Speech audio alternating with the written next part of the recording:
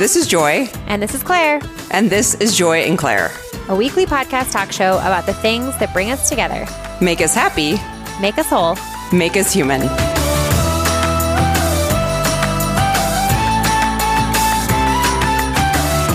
Hey guys, this is Joy. And this is Claire. And this is Joy and Claire. And we're so excited this week because we've been working with Scouts Agency, who gives us amazing guests, getting more females on podcasts. And this week we have Noelle Ellie. Thank you so much for joining us today. You're an actress CEO of Noelle Ellie Productions, and we can't wait to talk to you about all these things. So thank you so much for joining us today. Yeah, thank you for having me.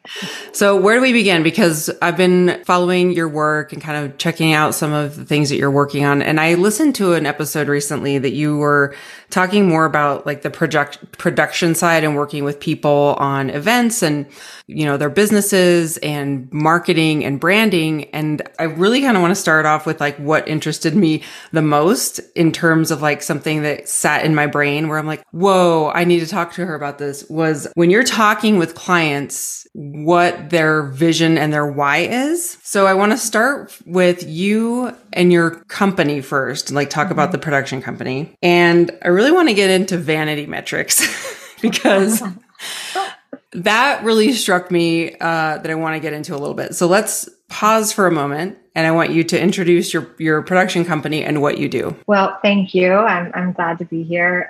So I am an actress and director, and I also am the CEO of a production and PR company called Noelle Ellie Productions. And I started it, unofficially, probably almost a decade ago, but officially maybe 7 years ago. And I realized I had this skill set. So I was the typical struggling artist, waiting tables and nannying and, doing the thing. And a woman approached me and was like, oh my God, you have to come work for me. You have to produce my events. And I went home that night and Googled, how do you produce an event? And one thing led to another, and I realized I had this skill set. So there was a need, especially in the empowerment space and thought leader space, for people who knew what they were doing to produce events in New York City and LA. And so I started producing events. Interrupting you really quick. Was the woman who told you that, was that really Gabrielle Bernstein? Yeah. Was that the first person? I'm like, she's huge. I mean, I've probably been following her career for no joke, like 15 years. I mean, I know she's really kind of like made a rise in the past 5 to 8 years, but I'm like, I remember when she was like just starting out. You've also worked with Chris Carr, and I was like, oh my gosh, that is like, I mean, I've probably since 2006, I've been following her career too. I'm like, that is so cool. So really awesome that Gabrielle Bernstein is the one that like told you to start a production company.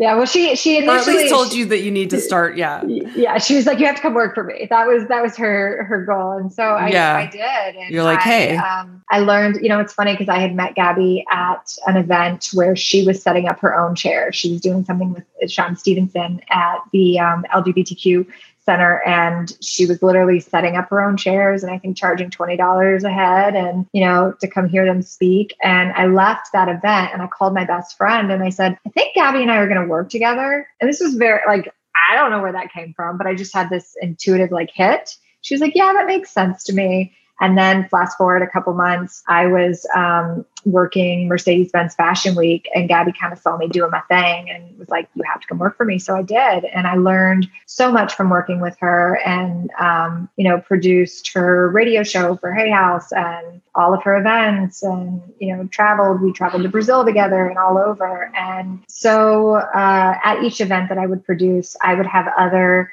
people come up to me and say, will you come produce my event? And so everything just started flowing very organically. And I got very, very busy and realized after many years of working with Gabby, I can have a lucrative living. I don't have to still wait tables and nanny and, produce events on the side. I can have my own events company and then audition and then work on set. And so that's what I did. And then from there, it kind of morphed into PR. I'm a natural connector. I love just connecting people and, people I love, I want to share with everyone. And so a client and I were at dinner and she was telling me she wanted to connect with someone at the New York Times. And I was like, oh, my friend's an editor there. Here, let me connect you. And by the end of the dinner, she said, Noelle, you just did more for me in the last hour than my publicist did in 6 months. And I paid her, 10 grand a month. And I was like, wait a second. Oh, I will take that money, please. No.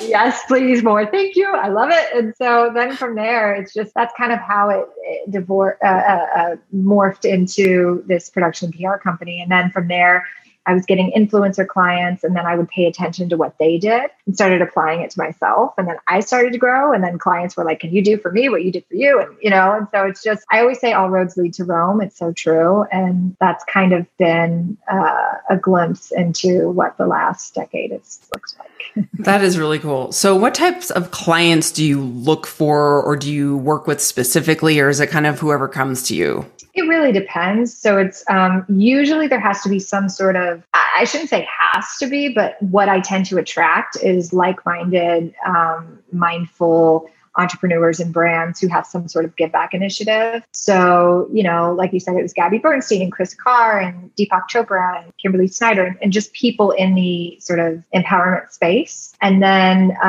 organic, healthy brands like, I don't know if you've heard of the company Piperwhy, and just really healthy brands that are making a positive impact or footprint on this earth. So, that tends to be a lot of authors and new authors, or speakers who want to expand their brand, but they have no idea how to do so. That is the background of what I was listening to this morning. And when you were talking about the why and vanity metrics, can you talk a little bit more about that? Because the reason it hit me was, especially with this podcast that we've been doing for 8 years now, we kind of get in the space of like, how do we grow? But we don't want to sell out because growing, selling out, and more followers. We only have such and such many followers. We aren't really growing. And when you said vanity metrics, I was like, so why would we need more followers? Is that just like, is the number guiding us, or is it something that's like truly meaningful that we have a really awesome audience, which we do? So that made me really think about like, oh, what is the whole purpose behind why we would want to do what we do? Yeah. So that's one of the things I always sit down with clients and I ask them their why, right? Because I've had so many clients in the past where they're like, I just want to make a difference. I want to impact, 1,000 souls or 10,000 or whatever. But then you find out they actually just want to be a celebrity, which is fine. Like, that's okay. But we got to get clear and like cut through the BS and like, let's just get really honest. And if your reason is to be, if you want to be a celebrity, that's okay. But let's dig a little bit deeper and peel back the layers as to why. Is it just because you were never heard growing up and you want to be heard now? That's okay. That's a lot of us, right? Like, that's fine. But also, is it because you genuinely want to impact people? Well, let's sprinkle that in there. So I think it's just really important to get very raw and honest. And when I have clients that aren't honest with themselves, I know that they can still grow, they can still make an impact, but it's going to be a little bit trickier. So it's almost like doing a little bit of like life coaching, you know what I mean? For sure. Get really raw. Yeah. And then too, same thing with the metrics. There's so many people who are like, I want to get to 100,000 followers or 1 million followers. Again, that's great, but why? And then also making it very clear that it's about quality, not quantity. So for me, for example, I started applying this formula to myself and started to grow. But years ago, I was posting more like modeling, hot girl summer pictures, and the quality of followers that I was attracting were a lot of men and specific type of person, which is okay.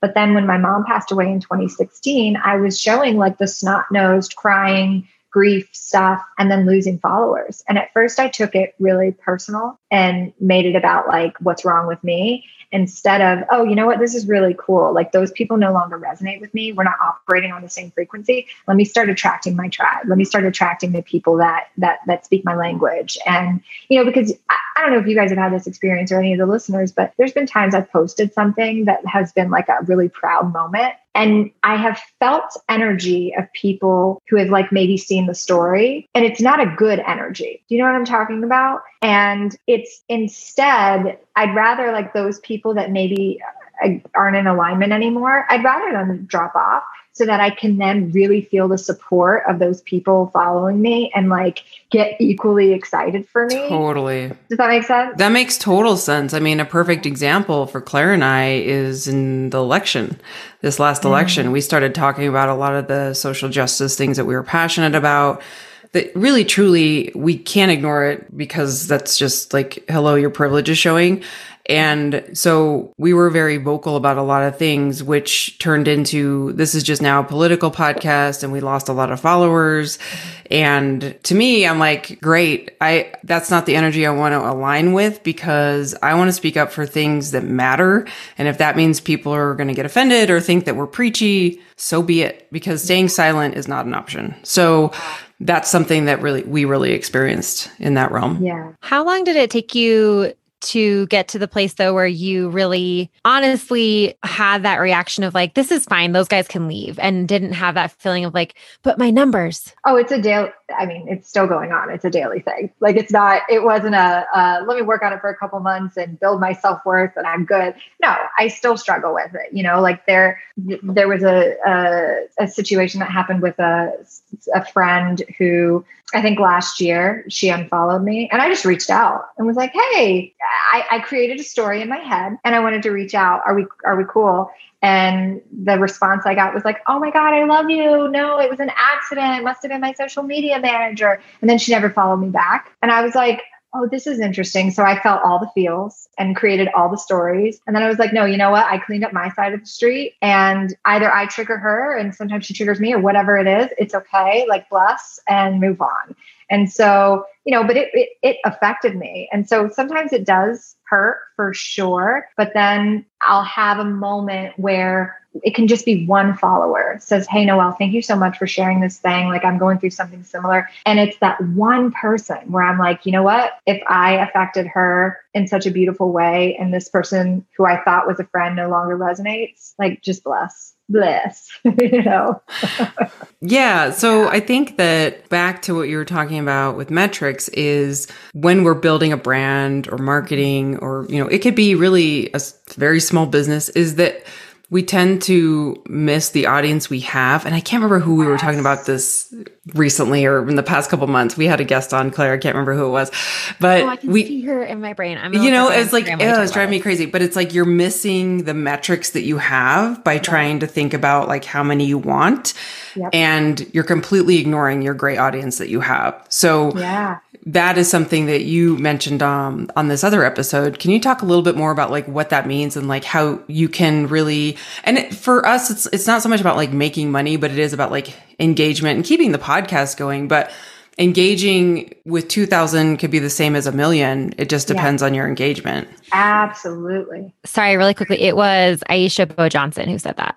Perfect. That's so, I mean, it's so smart. And I agree with that 100%. It's, you know, because a lot of brands nowadays too, if like I'm working with a brand and they want to do influencer outreach, I say to them, like, let's get the data. Let's see what their analytics are, because, you know, you can have 500,000 followers, but if only 1,000 people are seeing your stories, or 50 people are engaging, you know, in your photos, like, not saying it's not real, but something is off there. And so it's really, again, about quality. And, you know, look, when it comes to social media in particular, or really anything, like, give love to receive love. That's what I always say. So, you know, I have a friend who's very, very big influencer who will once in a while pop out and be like, hey, can you comment on my post? And while I'm always happy to, there comes a time where it needs to be reciprocated. Otherwise, resentment starts to grow, you know? And so, and is commenting on their post give them more views? See, this is where I'm like, okay, so when people comment, it just boosts the viewability. Okay.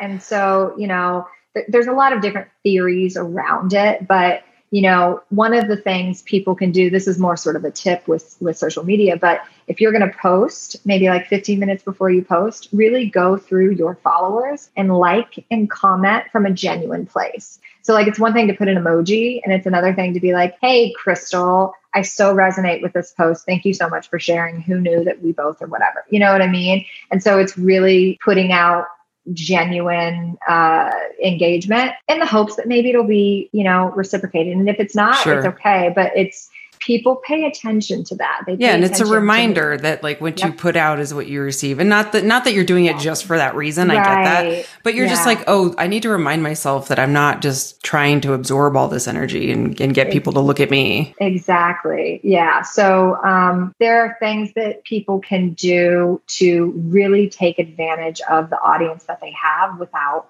receiving all of it. And while at the same time, it does help to grow, and it does help to, have these new followers, where I always think like, for the ones that are dropping, may new ones come, tenfold, and may they really be in alignment with me, and vice versa. And so it's a little bit of a mind fuck at times. Like, I don't know if I can curse on here. Yeah, absolutely. Podcasts are fair game, but yeah, it is. And Claire and I have talked about this, and Claire does a lot of marketing and brand work. And I think that, you can speak this language way better than I can, Claire, but I think it's just also, it feels like the Oz behind the curtain, that like, what is the algorithm? The algorithms seem to change all the time. Like, why do people not get views anymore? Why does this reel show up and then this reel doesn't? It feels like if we're using this as a tool, especially for marketing our podcast, how do we even fight this battle?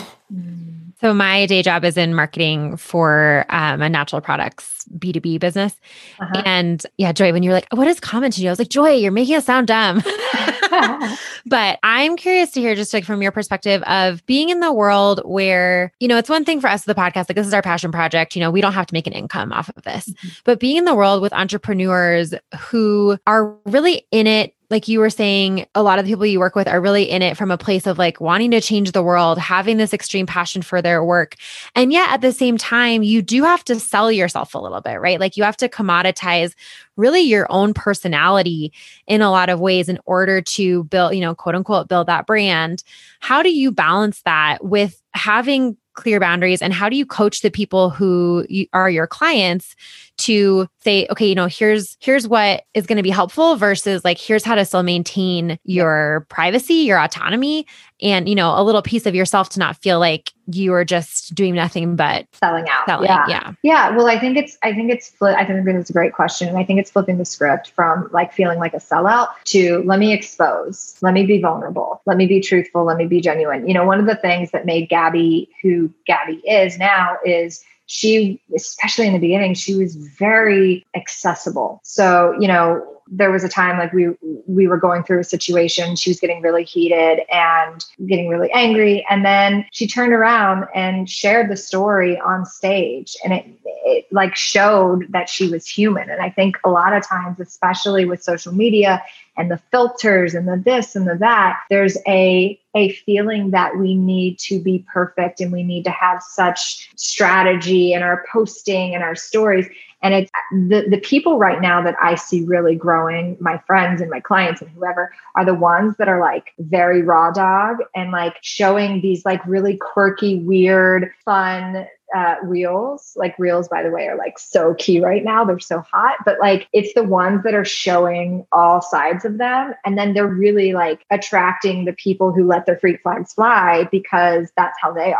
And so I think it's just coming from that place of, okay, what did I need help on and how did I help myself or how did I get help? Let me share that with people, and asking yourself like, what are the 5 most common things that my friends all ask me, or what's the advice that they come to me for? And then sharing that on the gram or on social.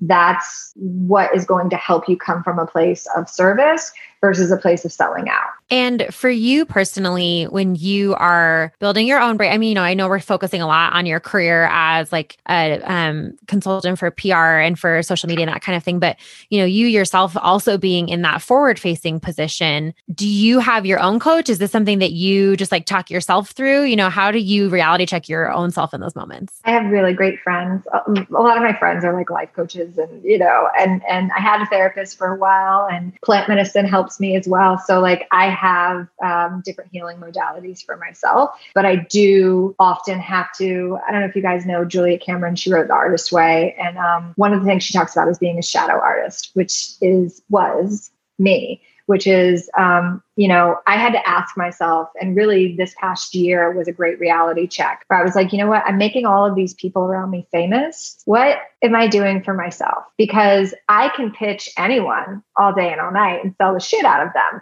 But when it comes to myself, I'm like, and I have a lot of hesitation around it. And so if I can treat myself as my own client, which is not always easy, that tends to be the thing that helps me get out of my own way, because otherwise I'll come up with 1,000,001 reasons why I shouldn't do the thing or I shouldn't promote the thing. And reasons are just excuses. And so like, you mentioned Scout, I have a production and PR company. I could have easily asked, my team to pitch me.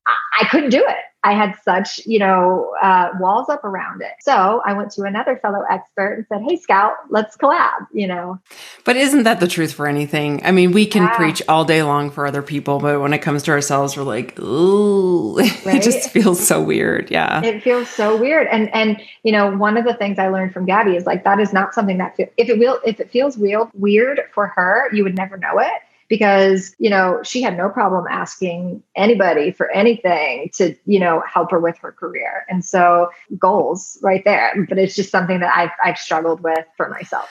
Yeah. And even probably the biggest names that you work with still struggle with that stuff. Everybody's human.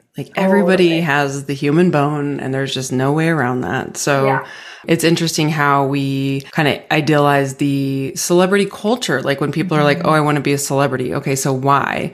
I mean, there's so many rabbit trails I could go down with that, but like, let's then talk and segue into your job as an actor and model. And how did you get into that field? Where are you now with it? How, involved are you in that job right now? So I grew up, my parents were evangelists and musicians, singers. And so they traveled the East Coast singing and performing.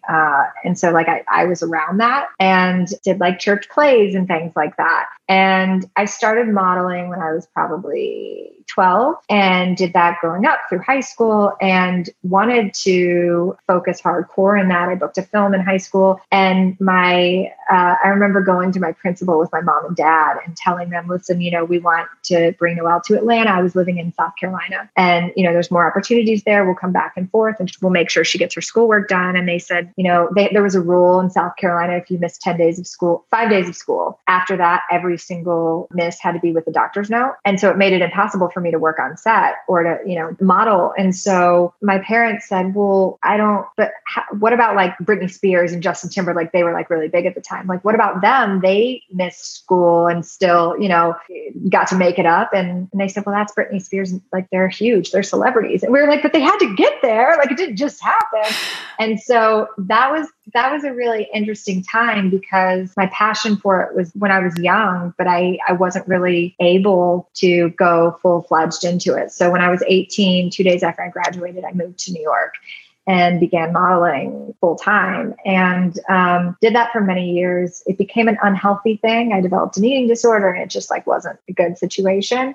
And I took an acting class. And in the acting class, I was like, oh, this is really my passion. I had done some commercials and things, but like, this is it. So then I trained for many years. And then from there, one thing led to another and had a recurring role on Blue Bloods with Tom Selleck and was on Shades of Blue with Ray Liotta and Jennifer Lopez and did the reboot of CW's Dynasty and a bunch of other stuff. And I moved to LA because I kept coming out here for work and had been directing and acting, and then I got sick. So I am at a stage right now where I'm healing, but everything has kind of been paused. So I'm not really... I have some friends in the business and different directors who've asked me to work on different projects where I've had to actually turn down, which is very hard. And I never in a million years thought I would ever turn down, an acting role. But I've recognized nothing is more important than my healing right now. And one of like the limiting beliefs has been like, but what if I'm forgotten about, or what if my time is come and gone? And I just have to remember like a phoenix is rising, and like I have to trust the process. Which is not easy in that field. That's not like, I mean, going through a career transition and trusting is totally different in the entertainment business because that narrative is so loud. Yeah. So I imagine that you're just like, oh, I got to put this on steroids. That like, that is not true for me. And I will be back and it will be better. So before we get into the health stuff, and getting sick, talk a little bit about, let's just like bring the energy of acting up so you can like put that out there too. So after you're healed and great, talk about that, how it plays a role in your life and what that did for you. Yeah, well, it's such a beautiful thing. And it's interesting because my husband, he's also an actor and writer. And we joke about people who aren't in the entertainment industry don't always know. If you don't have a like passion project, like you guys, have a podcast, and I'm sure these other passions, like if you don't have that in life, it kind of breaks my heart, because I have friends and family members where they go to their 9-to-5s and then they take care of their kids, and then their life revolves around their kids, and they don't have these other passions. And I'm so grateful that I have found this, and that I always say acting feels like one side of me up in like such a beautiful way, and directing feels the other side. And so my hope is through my acting and through my storytelling, people can feel through me what they can't necessarily feel on their own. It's a beautiful thing. I get to be all these different characters that are like all inside of me. So they're all different versions of me that I didn't necessarily recognize when I was younger, but like, I am the bitch. I am the mom, I am the slut, I am the this, like I'm all of these things. And it's so beautiful that I get to access them. And I feel so lucky and so privileged that I've found this, it's, and then also too, it's like, there's nothing like shifting a room. So like, there's nothing like going into an audition. Maybe the energy's bad and the producer's on his phone, not really paying attention. And then that one audition just shifts the room, and all of a sudden you have everyone's attention, and it's such a cool feeling. Yeah. Yeah. That's really cool. What is something that is, I know there's pros and cons with the entertainment world, but what is really glamorous and fun about the entertainment world? Your hair. It's cool to have your hair and makeup done, and to like you'll be on set and there's a PA there, like, can I get you something? Can I get you this? Can I get you that? And it's like, there's times where I'm like, wait, are you talking to me? Yes, I will. Whatever you want, whatever, breakfast burrito, that's fun. Right. But for me, actually, one of the main reasons I love doing what I do is they say, when you're inspired, you're in spirit. And I will tell you that since my mom passed away in 2016, and she was my best friend, she passed from stage 4 metastatic breast cancer. And it was really sad and tragic and traumatic. But when I'm on set, I feel her the most. And it is the coolest, gnarliest, most beautiful thing to get to feel the essence and the spirit of your mama while you're doing this thing that you love to do. And there have been so many different signs and different things that have happened. And it's just such a gift to be living in my purpose, and then knowing she's right there with me. I just had to take a beat. So I don't even want to ask. I was like, what? And then what is like something that's like not as fun? But I'm like, I don't want to end on that note. Well, I'll tell you this. And I think this goes with any career. So for so long, I thought, well, when I get this thing, when it's finally attainable, then I've made it. And one of the things I recognized, I was on a show, I won't say which one, where my character, the director wasn't, so there were like major stars, and the director was like, whatever the stars wanted, whatever they could do. And then there were some of us that had like, I don't know, maybe 10 lines, not that big of a role. And there was a very clear difference in how we were treated. And I realized in that moment after that, I was like, oh, okay, so this is interesting. I always thought that when I had my own trailer and my name was on the trailer and I was, that I've made it to a certain degree, but I don't actually like that feeling. And so I now know there are certain roles and there are certain things I'm willing to do, and there's certain things I'm no longer willing to do. I'm not in my, I'm not 21 years old who's like willing to just take anything. Now I have certain standards and certain boundaries and certain things that I'm willing to put up with and certain things that I'm not. So I don't know if that helps kind of answer your question. Absolutely. Yeah. And I like the point about when you feel like you got such and such, you've made it, that's just it's not always the case. No. So kind of having a negative experience for having your name on a trailer is like, at what cost? Did you have fun doing it?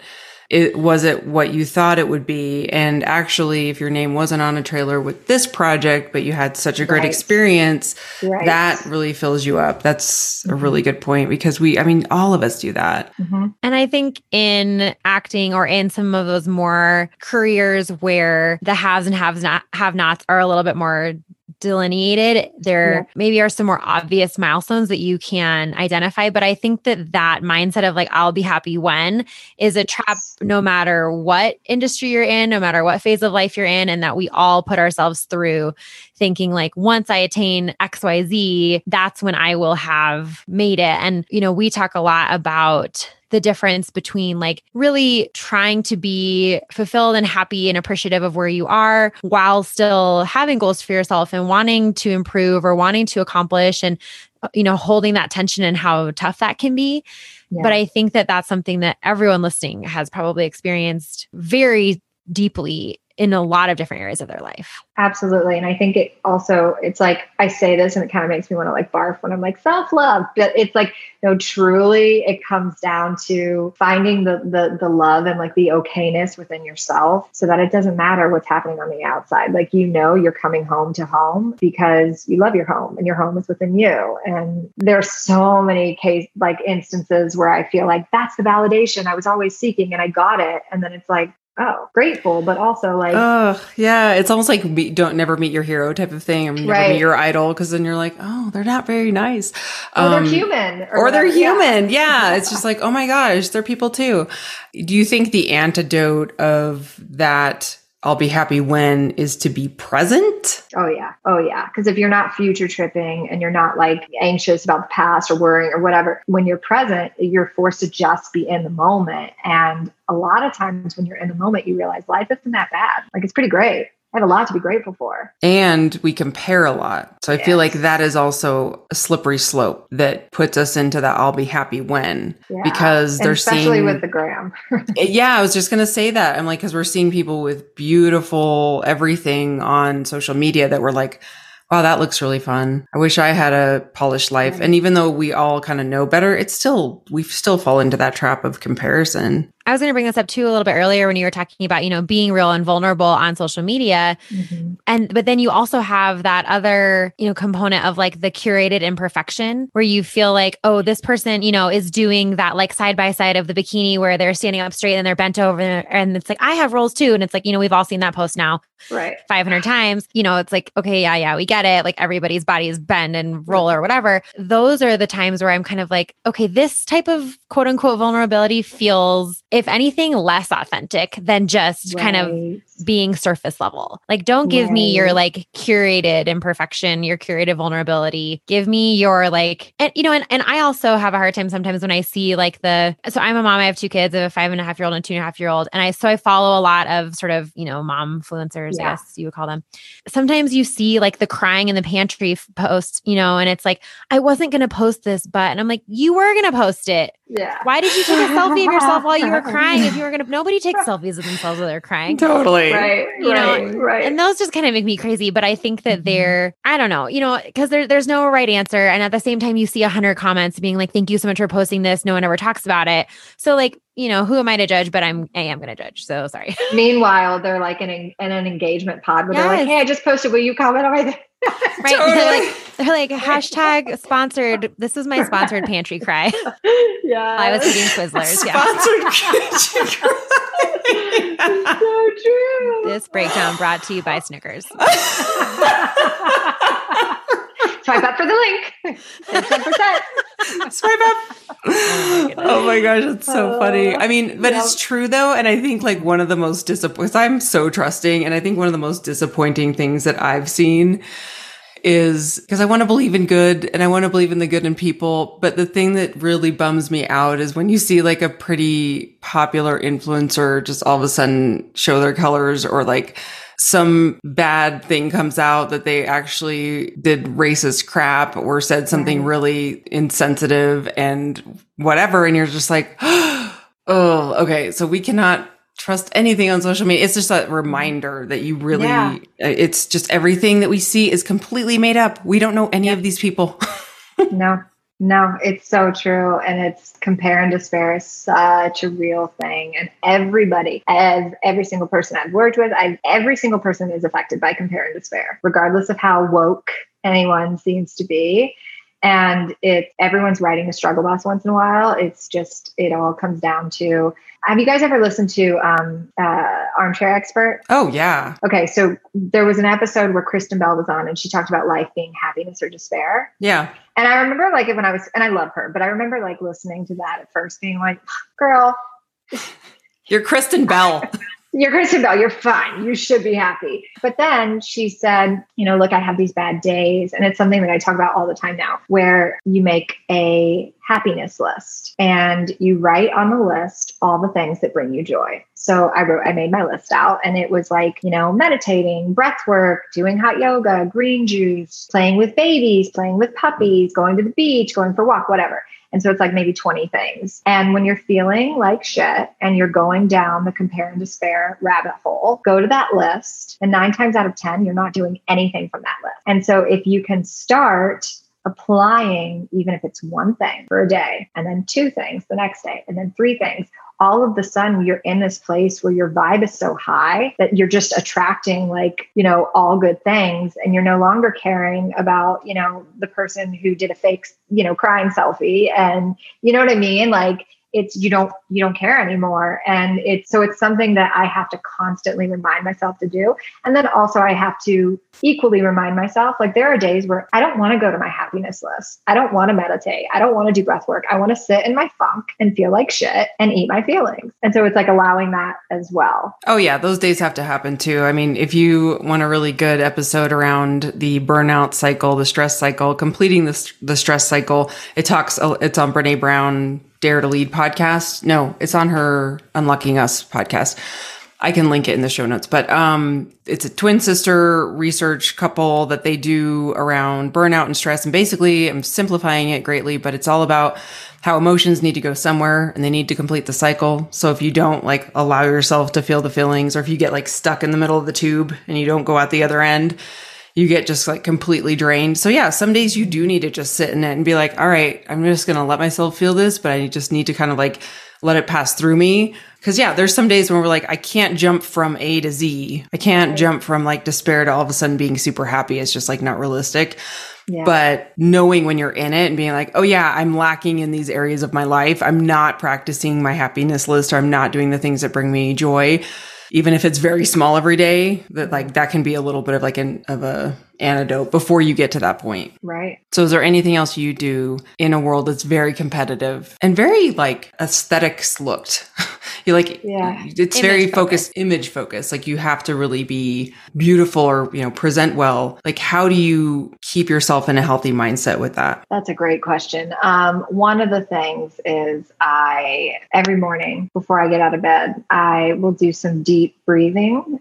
So Ujjayi breath, inhaling through the nose, out the mouth, kind of sounding like an ocean. And I will talk to my body and I will thank her for being healthy and for healing and digesting and, my legs for carrying me for the last 30 plus years and, just healing on a cellular level. And one of the things that helped me so I had an eating disorder for 10 years and I was bulimic and anorexic and I would go back and forth. And I made a deal with God and I said, okay, I'm going to still allow myself to knowingly binge and purge, but before I do it, I'm going to get clear on my why. And so I would buy the food or whatever it was, and I'd be crying or whatever. And I would recognize what I was feeling. And 9 times out of 10, it was fear, lack, not enough, unlovable. I'm never going to have a career. My husband's going to leave me, whatever it was. It was always fear. And so I would feel it and then I would do the thing. But what started to happen was once I felt the emotion, I no longer had the desire to fill the void that was happening in myself, because instead I would start filling myself up with good things. And so for me, it's recognizing when I'm feeling any sort of fear, any time of day, peel back the layers as to why. And then, awareness is our superpower. So all of a sudden I'm aware it no longer is having this big effect. And I think I might be butchering this. I think it's 60 seconds. When we feel whatever emotion we are feeling, when we really truly feel it, it doesn't last longer than 60 seconds. And then it moves into something else. And so do you guys know who Marie Forleo is? Oh yeah. Mm-hmm. So her main squeeze, Josh Pais, is an actor and also an acting coach.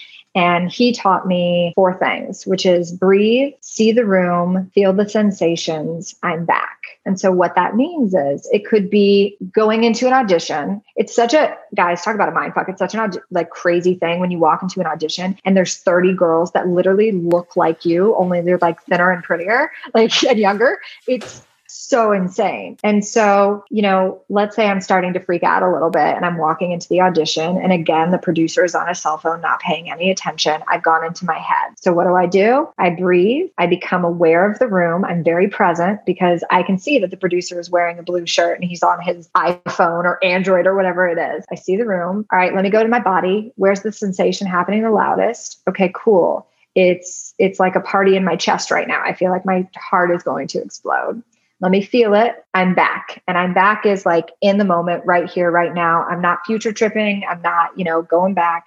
And so those 4 things are something that I apply to life every day. So it's great in the audition room or, on set, but it's amazing because in any moment, like even right now in our conversation, at some point we're going to check out. Oh God, did I leave the stove on? Which I did this morning, by the way, but like, you know what I mean? Like, yeah. Did I? Right. Mm-hmm. And okay. Oh, cool. I'm not paying attention. Right. Yep. I'm back. Yep. And so I love that personally. And that's something that great. Like, really helps me back to like you saying the antidote of like presentness. Like that brings me to my present and not worry about like the fact that, I'm losing hair because I have mold toxicity or whatever it is. Like, no, right. I'm back. Okay.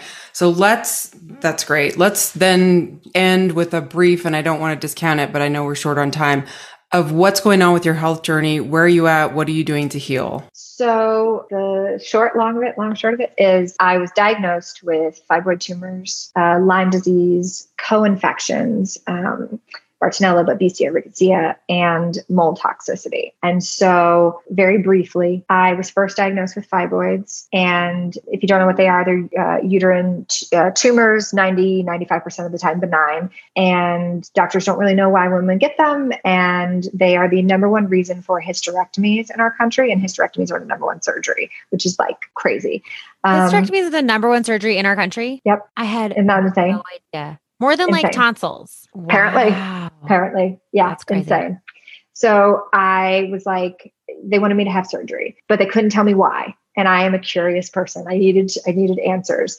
So I kept seeing, I got a second and a third opinion and kept seeing more doctors and more specialists. And then I was told I had parasites. And then I went to a doctor who did kinesiology, which is muscle testing. And in the muscle testing, they said, Noelle, I know your diet. I know your lifestyle. I would describe you as the epitome of health. Who knew you had so much going on in your body? I was like, what does that mean? And he was like, well, according to these different vials that he held up against my head, and I had no idea what they were. You have all of these things, Lyme, all of these things. So then from there, why would I listen to my body? I needed like a scientific blood proof. So then I got more testing done. And sure enough, those testings confirmed what we already knew. And doctors wanted me to be on antibiotics. My intuition said no. Everyone thought I was crazy, but I had to listen to it. So then I was supposed to get treatment, drop tens of thousands of dollars on treatment. The night before I'm supposed to fly out, my intuition said no. My husband's like, don't you want to heal? Yes, of course I want to heal, but I don't know. I'm not supposed to go. So I don't go. Fast forward, in a plant medicine ceremony, I heard, check your home for mold. We test our home. The expert comes to the home and says, I don't need to test it. It's fine. Again, my intuition, yes, you do. Sure enough, we have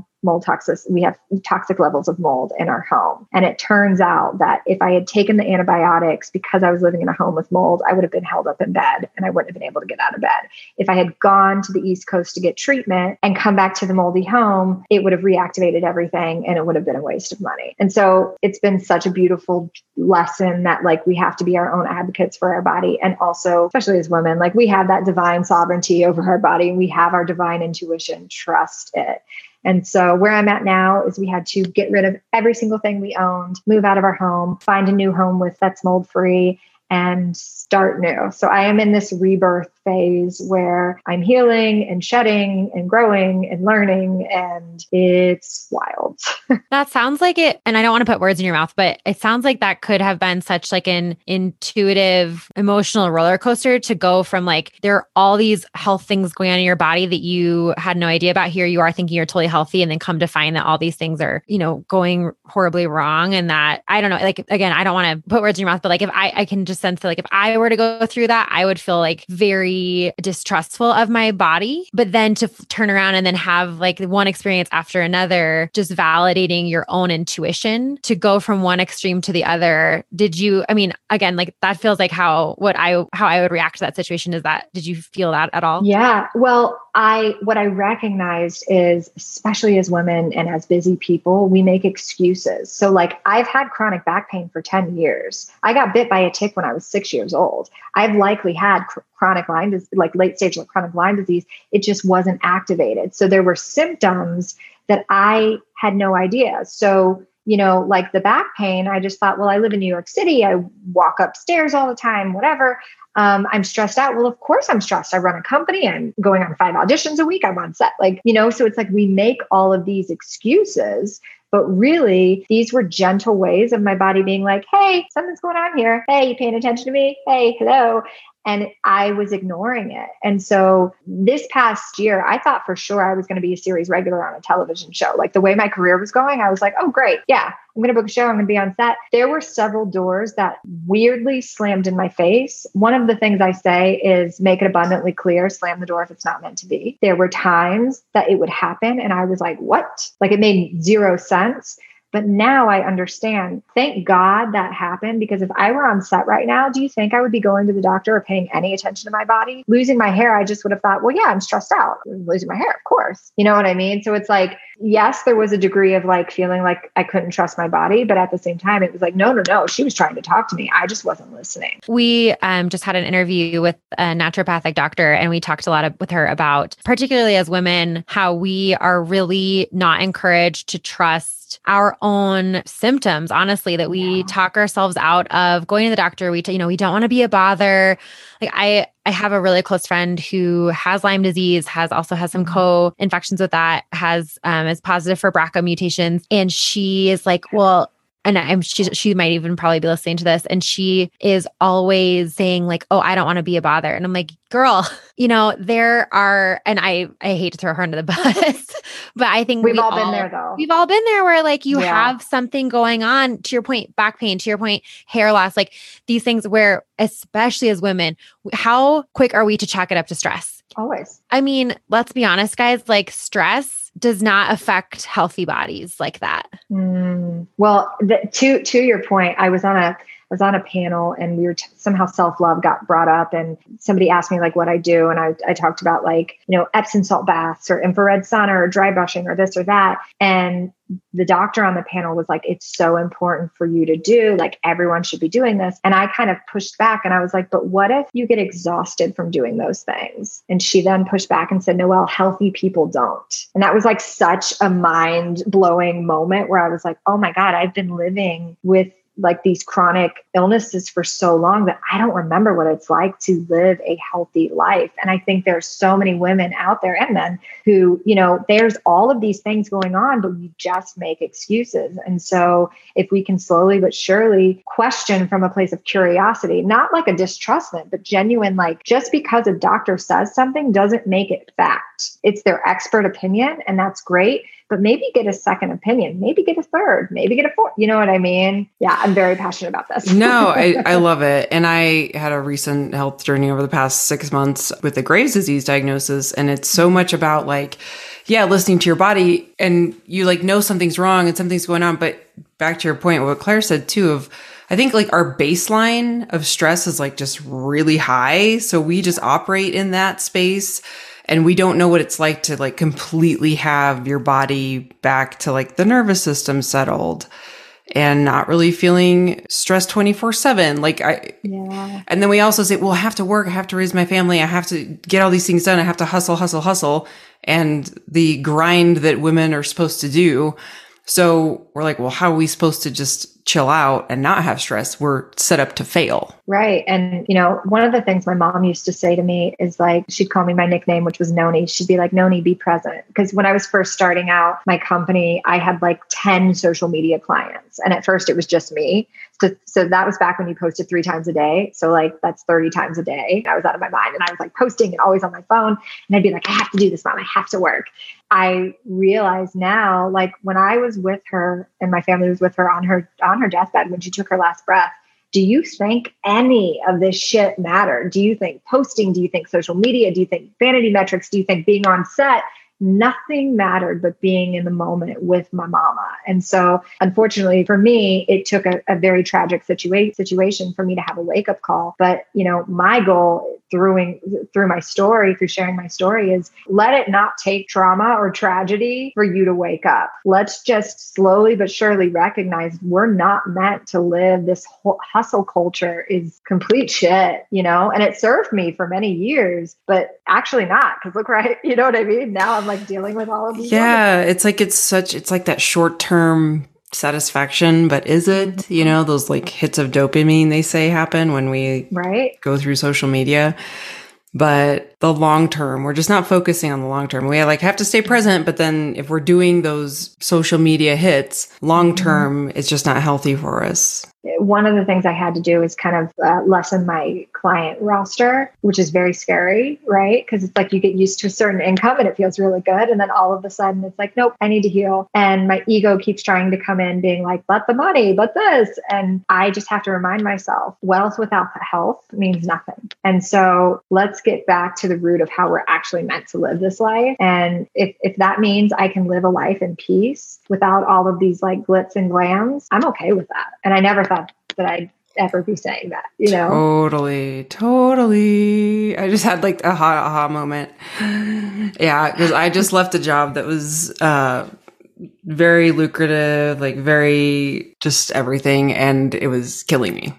Mm-hmm. And I'm in this place now where I'm like really prioritizing. I'm still in it, so I don't have a full view yet. Yeah. But it's like I need to really prioritize like what I want, what my goals are, what really matters to me. Yep. So it's kind of being like flipped all on its head right now, but it's like, yeah, wealth without health means nothing. Nothing. And I honestly think that if you were to look at the majority of people who on the outside look like they're moving up really fast, look like they have these, really exciting success stories, there is almost always that other side of the coin that of all the sacrifices they've had to make, that a lot of the time doesn't end up being worth it, when everything settles down, like when all of the noise quiets, it's like, was that really worth it? Or, if you ask someone like, oh, wow, it looks like you've been, this trajectory you've been on has been amazing. And they're like, yeah, but my hair's falling out, whatever the case may be. Right. And to reprioritize that, I think about, I went through a similar really toxic job several years ago, but it was like from the outside, like, oh, you've been promoted to, had this huge promotion within the first year. You've been given the biggest account ever. Look at this amazing success story. But on the back end, I'm having heart palpitations. I'm not seeing my family. My hair's falling out, and it's so easy for us to talk ourselves out of that and to talk ourselves out. And also because it's so normalized. So I think this is an important conversation to be like, hey, if you're going through that and everyone around you is like, oh yeah, that happens sometimes. Like, no, it doesn't. It shouldn't happen. Right. Run. It's so, I'll never forget how I was very young, but I told my best friend, like, I think I have an eating disorder. I just threw up my food. And she's like, oh, everybody does that. And so like in Zoolander. Yeah, literally. And I completely normalized it then. I was like, oh, I'm okay. And then, and so be careful who you would ask advice from too. Yes. And we don't need to normalize the hustle. We don't need to normalize this dysfunction. Like, bless us all for really trying as hard as we want to try, but we all just need to take a step back. Yep. Yeah. Right, Noelle. So thank you so much for sharing your story with us. This was so great. Where can our listeners find you? You can check out my website, noelleproductions.com. I'm most active on the gram at Noelle_Ellie. And we will link all of that in the show notes, of course. Thank you everyone for listening this week. You can find us at JoyandClaire_ on Instagram. We are at joyandclaire.com, or you can email us. This is joyandclaire@gmail.com. Thank you so much. And we will talk to you next week. Bye guys. Bye.